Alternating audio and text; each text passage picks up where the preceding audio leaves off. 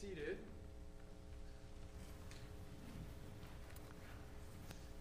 And good morning again, church.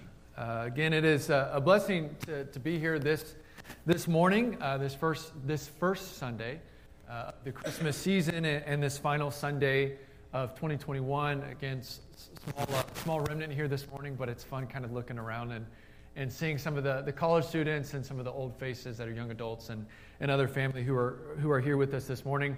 However much I love and miss being with my family, it's an honor to be here this Christmas Sunday and to preach my first Christmas Sunday sermon. The way I grew up, we weren't even allowed to talk about Christmas all that much around this time of year, and I always hated that. So it's exciting to be here and to be doing that. It's good to be with my church family on this Christmas. Having said that, I do need to prepare you that this may be one of the more unorthodox Christmas sermons you've ever heard.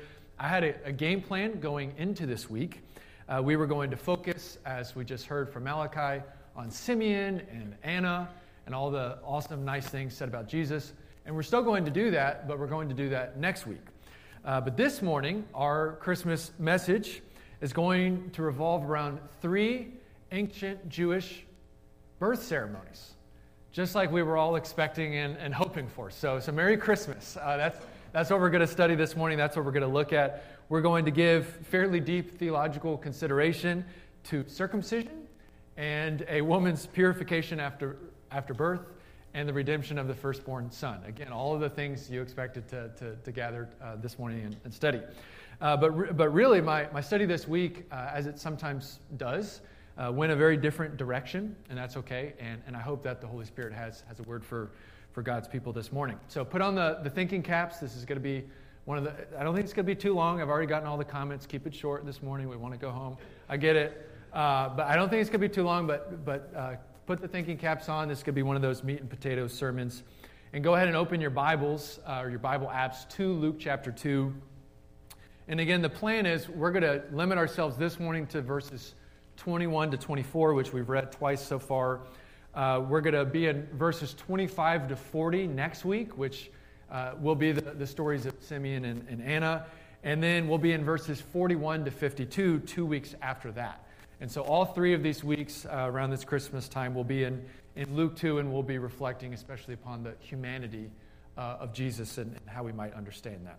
So let's read this again for the third time this morning and then begin to unpack it. Starting in verse 21. On the 8th day, when it was time to circumcise the child, he was named Jesus, the name the angel had given him before he was conceived.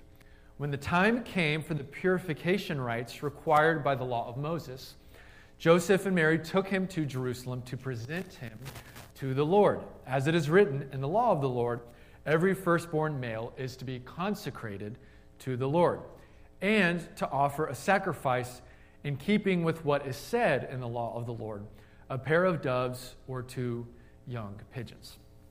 So these 4 verses are probably the most overlooked verses in any of the birth narratives in any of the Gospels that we look at around this time of Christmas, besides maybe some of the most obscure verses in the genealogy of Matthew.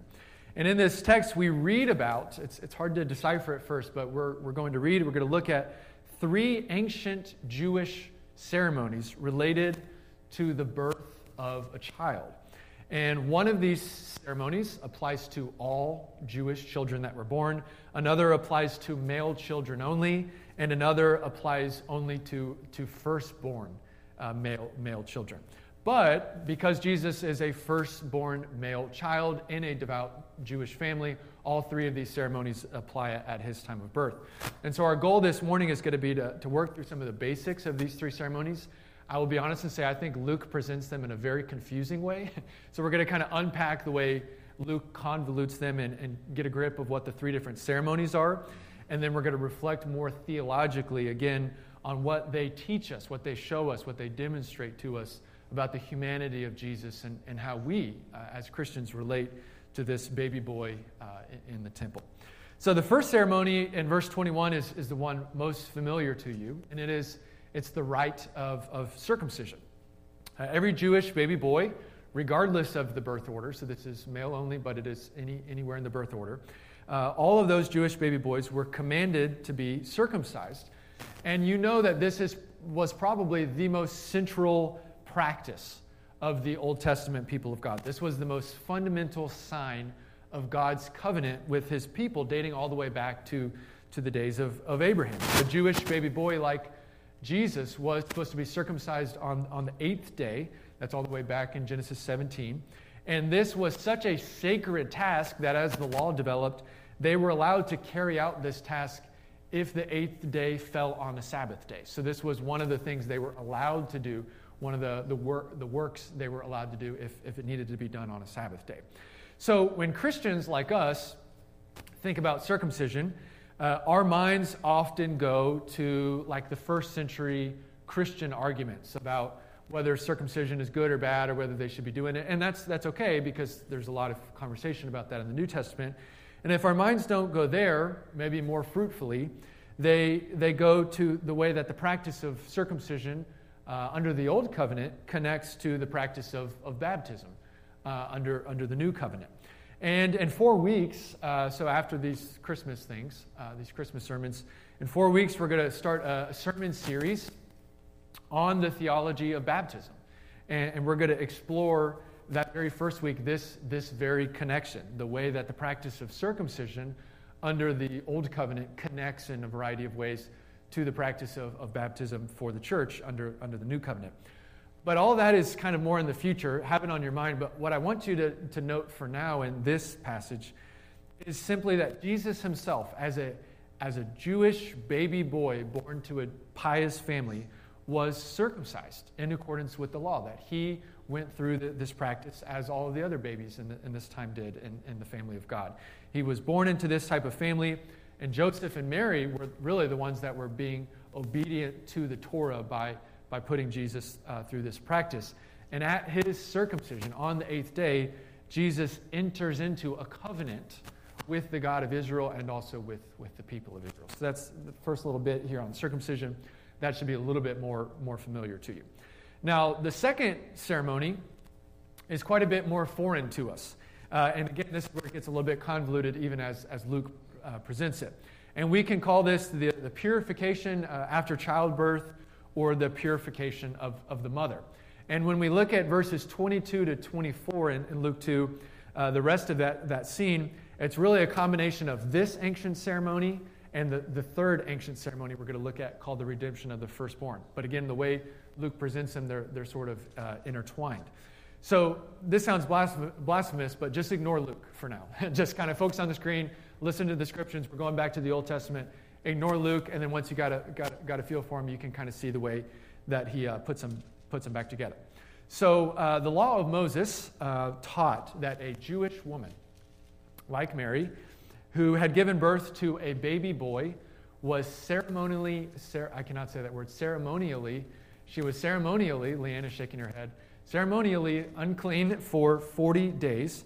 And among other restrictions, that means that she could not enter the temple or share in any other religious ceremonies for that period of 40 days. And you can read about this on your own time in Leviticus 12, because I know that's what you're going to go and do on your own time, is read Leviticus chapter 12. But at the end of a woman's 40 days, to be purified at the end of that period, she had to bring, and this goes back to the offering, she had to bring a 1-year-old lamb, a young lamb that was very valuable, and she had to bring either a young pigeon or a dove as a sin offering. So the burnt offering was the 1-year-old lamb, and the sin offering was this young pigeon or dove.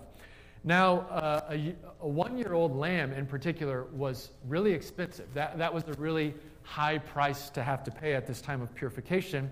And so what we see the law accounting for is that there would be women who give birth to a child who are unable to pay that price of a lamb and a little bird. And so the law taught, as we saw during the communion, the law taught this idea of the offering of the poor. And if a woman needed to, based on her family's income, her family's ability to pay the sacrifice, she could give 2 little birds, 2 turtle doves, that's where that comes from, she could give 2 turtle doves instead of 1 turtle dove and 1 lamb. And it's really not surprising, again, there's a lot of details here, let's zoom out a little bit.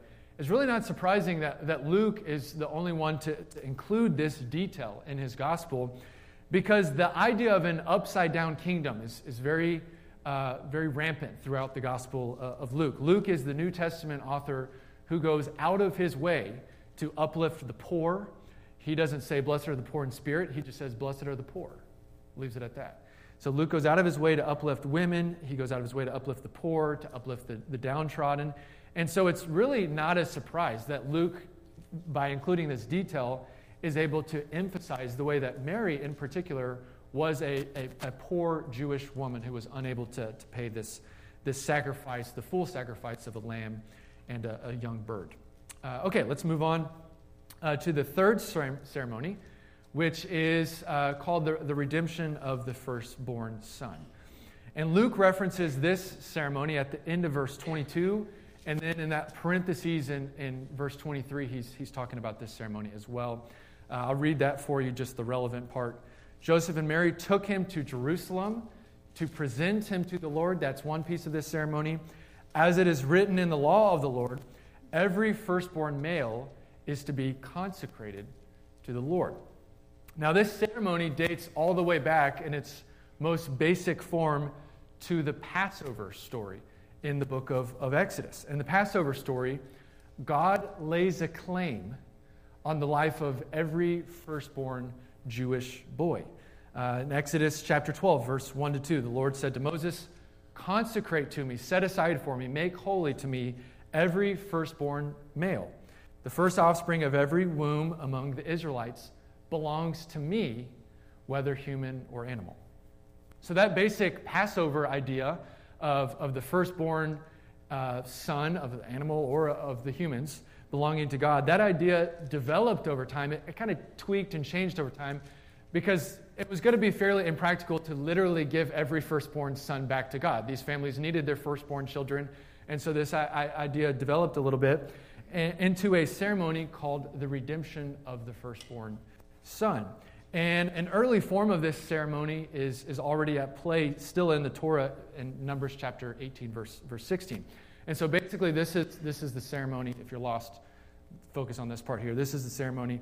At a month old, the firstborn son in a family of Israel had to be presented to God. It had to be still consecrated to God, dedicated to God.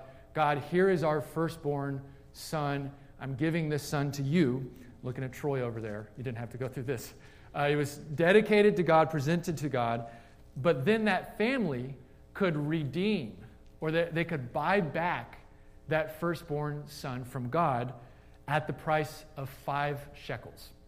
And so at the price of 5 shekels, which is about a month of pay, parents could essentially purchase back their son from God. It's a really interesting and weird tradition you're probably maybe hearing for the first time, but this is how this idea over the course of the Old Testament developed as it applied to the firstborn sons.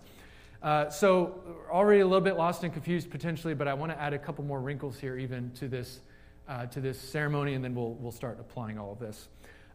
First off, Luke in chapter 2 does not mention this price at all of 5 shekels. There's no mention of there being an actual redemption price for baby Jesus. It mentions the 2 pigeons, but again, this is where Luke kind of messes it up a little bit. The 2 pigeons is for the other ceremony, the second ceremony we looked at for Mary's purification. So there's no mention in the text, at least, that Mary and Joseph actually bought back Jesus from God. And the second thing is that the redemption of the firstborn son did not actually have to take place at the Jerusalem temple. This was not a requirement to make this big trek up to the big temple and go to the big priests and say, God, here's our son, we dedicate him to you, and now we're going to buy him back from you. This could be done really anywhere. And so a lot of commentators, when they look at this, they get really confused, as I was and as you probably are, by what Luke is really getting at here, because it's pretty clear from the Old Testament what the actual ceremonies were, what the actual regulations were, but it doesn't really match with the way that Luke ends up organizing or assembling them in our main text for this morning. And some people will suggest, well, Luke was a Greek. He didn't really understand what he was talking about.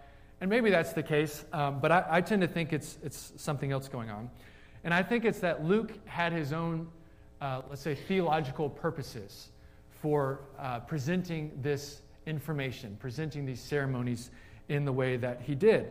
And that shouldn't surprise us because, again, Luke reorganizes a lot of the stories of Jesus to make particular points about the poor or about this or this or that.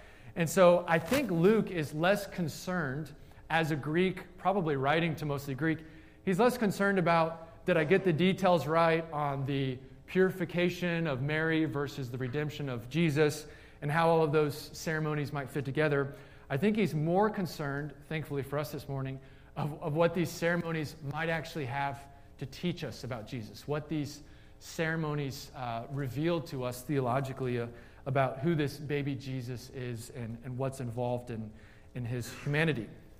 And we're going to look at three. This is the first one that I think is right here in Luke.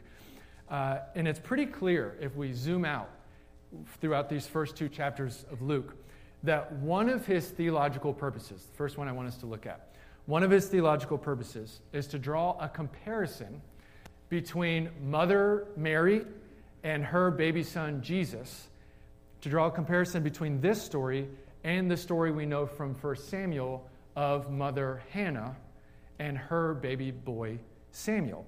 And so, for example, if we look at these stories and draw parallels, Mary's song that we very regularly sing at Lafayette, the Magnificat, it's really intricately connected to Hannah's song that she sings back at the beginning of 1 Samuel.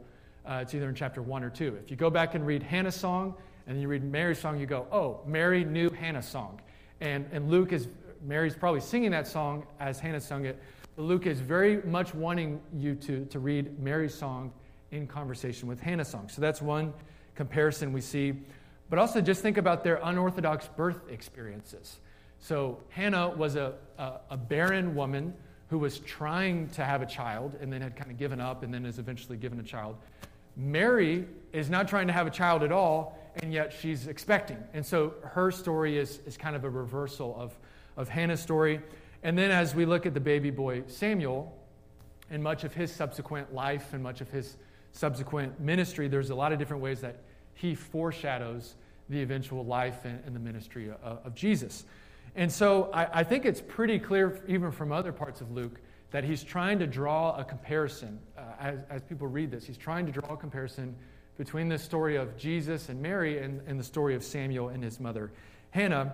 And so I think when we look at these ceremonies, it's another instance of Luke doing that. And he's kind of putting them into this conglomeration. It's not exactly clear what he's saying at certain points, but he's trying to help the people draw a comparison or a parallel between these two stories. Because if you remember that 1 Samuel story, Hannah goes up to the temple and she presents baby Samuel to the priest and she dedicates Samuel to the priest. And in fact, Hannah does not redeem Samuel. She does not buy back Samuel. She simply presents Samuel to the priest and she dedicates his entire life to the service of God. She leaves baby Samuel at the temple. And so I think Luke is wanting us to read this story of Mary and Jesus in those terms. We see, in these weird details, we see Mary going up to the temple, going up to the house of the Lord to present her baby boy Jesus, who was born in this miraculous way. She's presenting him and she's dedicating her baby son Jesus back to God. But one of the interesting things is that we don't actually think that, or let me say that differently, it doesn't appear that, that Hannah redeemed Samuel. He stayed there, but baby Jesus goes home with Mary. It seems like in some way it's not mentioned, but that they did pay that redemption price, that they paid the 5 shekels, or in some way were able to redeem Jesus, to buy baby Jesus back from the temple, so to speak, to buy him back from God, and he was able to go home with his mother and his father. So again, I've thrown a lot at you. We're gonna calm down here in a second. But these 3 ceremonies, there's a lot we can look at the backdrops and the different regulations and the way those may or may not be unfolding here. There's a lot of different theological things I think Luke is trying to do. But the first one here is he's trying to draw a parallel between the story of Hannah and Samuel and the story of Mary and Jesus, and I think that's a really ripe and rich comparison for us. So I want to hit on two more theological truths rooted in these three ancient Jewish birth ceremonies, and then we will wrap up. And I hope these will help us to shine some light on the incarnation of Jesus. The first theological truth rooted in all three of these ceremonies regards the sanctity of human life, that human life has value, whether it's a baby or an old person, that God regards human life as sacred. These ceremonies, put the details to the side for a little bit, but these ceremonies reveal to us that God cares about human life. They may seem strange, they may seem convoluted, but they share this understanding that human life is a gift from God to be valued and to be cherished. And so with circumcision, male children are welcomed into the covenant family before they could possibly do anything to earn it. God enters into a relationship with them. He bestows all the blessings of the covenant upon them, and in doing so, he places value on them. He says, I want to be in a relationship with you. I value you. Now, that should sound a little bit offensive to you. It needs to sound a little bit offensive to you, because female babies were not immediately welcomed into the family of God. They were not immediately given all these covenantal blessings that the baby boys were given. But I want you to be offended by that, because it will help us see in a few weeks just how scandalous it was that the later Christian practice of baptism was open. It was available. It was equal access to women and men alike. And so these first century people would have connected baptism to circumcision, a practice limited just to baby boys. And then here baptism comes along, and all people, men and women, Jew and Greek, slave and free, are being invited to be baptized in the family of God and to take on the value that comes from belonging to the family of God. And so at the heart of circumcision is this belief that this baby boy matters, that God places a value on this baby boy. And in the next ceremony, the purification after childbirth, that should also be fairly offensive to us, because there's wrapped up in that some interesting and somewhat antiquated ideas about uncleanliness and those kind of things. But it also reveals to us that birthing a child was not something that women in this time just did and they just moved on from. That birthing a child was a significant event, and this purification happened for women and for men, or for the babies that were male or female. All women, after every birth, had to go through this, and it sort of set aside this period of time, this 40 days, or if they had a baby girl, 80 days. This period of time was set aside to recognize that something significant has just happened. A baby boy, a baby girl has entered the world, and this ceremony applied across the board. And again, I think it reveals how seriously the Jewish community took birth. And then finally, perhaps the most easy to see the sanctity of human life, we see that in the redemption of the firstborn ceremony. Because of the Passover story, the Israelites knew how tragic it was to lose the life of a firstborn son. They witnessed the Egyptians losing the lives of their firstborn sons during the 10th plague. And God laying a claim on the life of the firstborn, God was reminding his people that their firstborn sons and then all of their subsequent children were gifts from God to be stewarded well and to be taken seriously. So all children, male or female, firstborn or later in the birth order, they were all gifts from God, and the people of God had certain responsibilities to care for this valuable human life. And I think all of those ceremonies have wrapped up in them this common thread, this common assumption that God cares about human life. And then the final thing I'll just tack onto that is that the incarnation story itself teaches us that God cares about human life. In God taking on flesh, in God in the flesh being circumcised, and his mother being purified, and going through these different ceremonies, we see the way that God values our humanity, the way that God was willing to enter into our humanity and to participate in it.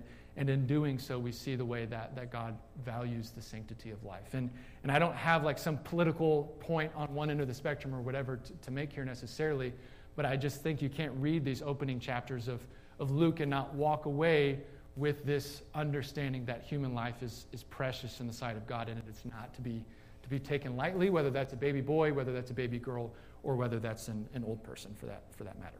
And then finally, the last theological lesson I just want to draw out more quickly here is not the value of humanity, but it is the redemption of humanity. And here I have in mind that third ceremony, that redemption of the firstborn son, in which, again, parents had to redeem, they had to buy back their firstborn son from God. So flip quickly, or it'll be on the screen, to Galatians chapter 4, verse 4 to 7. I find this passage very interesting in conversation with what we read about in the Old Testament about the redemption of the firstborn. Galatians 4, verse 4. But when the set time had fully come, God sent his Son, born of a woman, born under the law, to redeem those under the law. Catch that language. To redeem those under the law, that we might receive adoption to sonship. Because you are his sons, God sent the Spirit of his Son into our hearts, the Spirit who calls out, Abba, Father. And so you are no longer a slave, but are God's child. And since you are his child, God has made you also an heir. So Jesus was, of course, born of a woman. That's the main thing we focus on at this time of Christmas. He was born of Mary. But as Paul says here, he was very clearly born under the law. And that's what I hope you've seen from going through the details of these ceremonies. He was circumcised on the 8th day in accordance with the law. His mother was purified on the 40th day in accordance with the law. And he himself was presented to God, and then he was redeemed back from God in accordance with the law. But why does this passage say that God sent his Son, born of a woman, born under the law? What was God trying to accomplish through that? Well, again, notice the language in verse 5. He did this. He sent a baby son to be born of woman, born under the law, to redeem those under the law, that we might receive adoption to sonship. Because Jesus was born under the law, because he and his pious family fulfilled all of these obligations of the Torah from a very early age, before Jesus even had much consciousness, Jesus was put in a position to redeem the rest of us from being under the law. He was put in a position to set us free so that we didn't have to go through all that, so that we could be adopted as sons and adopted as heirs of God. And so instead of male children having to be circumcised, men and women alike are now invited into the family of God through baptism to be adopted as sons. That language is not supposed to be offensive. It's supposed to be radical. Men and women alike through baptism are adopted as sons. They have equal access to the covenant of God. And instead of mothers, can I get an amen? Instead of mothers having to go through these birth purification rituals on day 40, men and women alike are simply purified as they are born again, as God's Spirit enters into them. And instead of firstborn sons having to be redeemed back from God, the Christmas story is all about the firstborn Son of God redeeming each and every single one of us. And so as Paul puts it in verse 7, you are no longer a slave through the work of Jesus. You are no longer a slave to the law, but are God's child. And since you are his child, God has made you also an heir. And so my hope for this morning, despite the sweat, despite the sleepiness, despite the small crowd, my hope for this morning is that even in the most intricate, intimate, weird details of this Christmas story, that we can see that in God sending us his Son, and God sending us his child, we are all made children of God. And that's one of the things that runs through the Christmas story, no matter what angle we look at it from. And God sending us his own child, God adopts each and every one of us as his children. That baby boy being redeemed in the temple in Luke chapter 2, verse 22, becomes the Redeemer of us all. And let's think about that Redeemer as we continue. Let's stand and sing.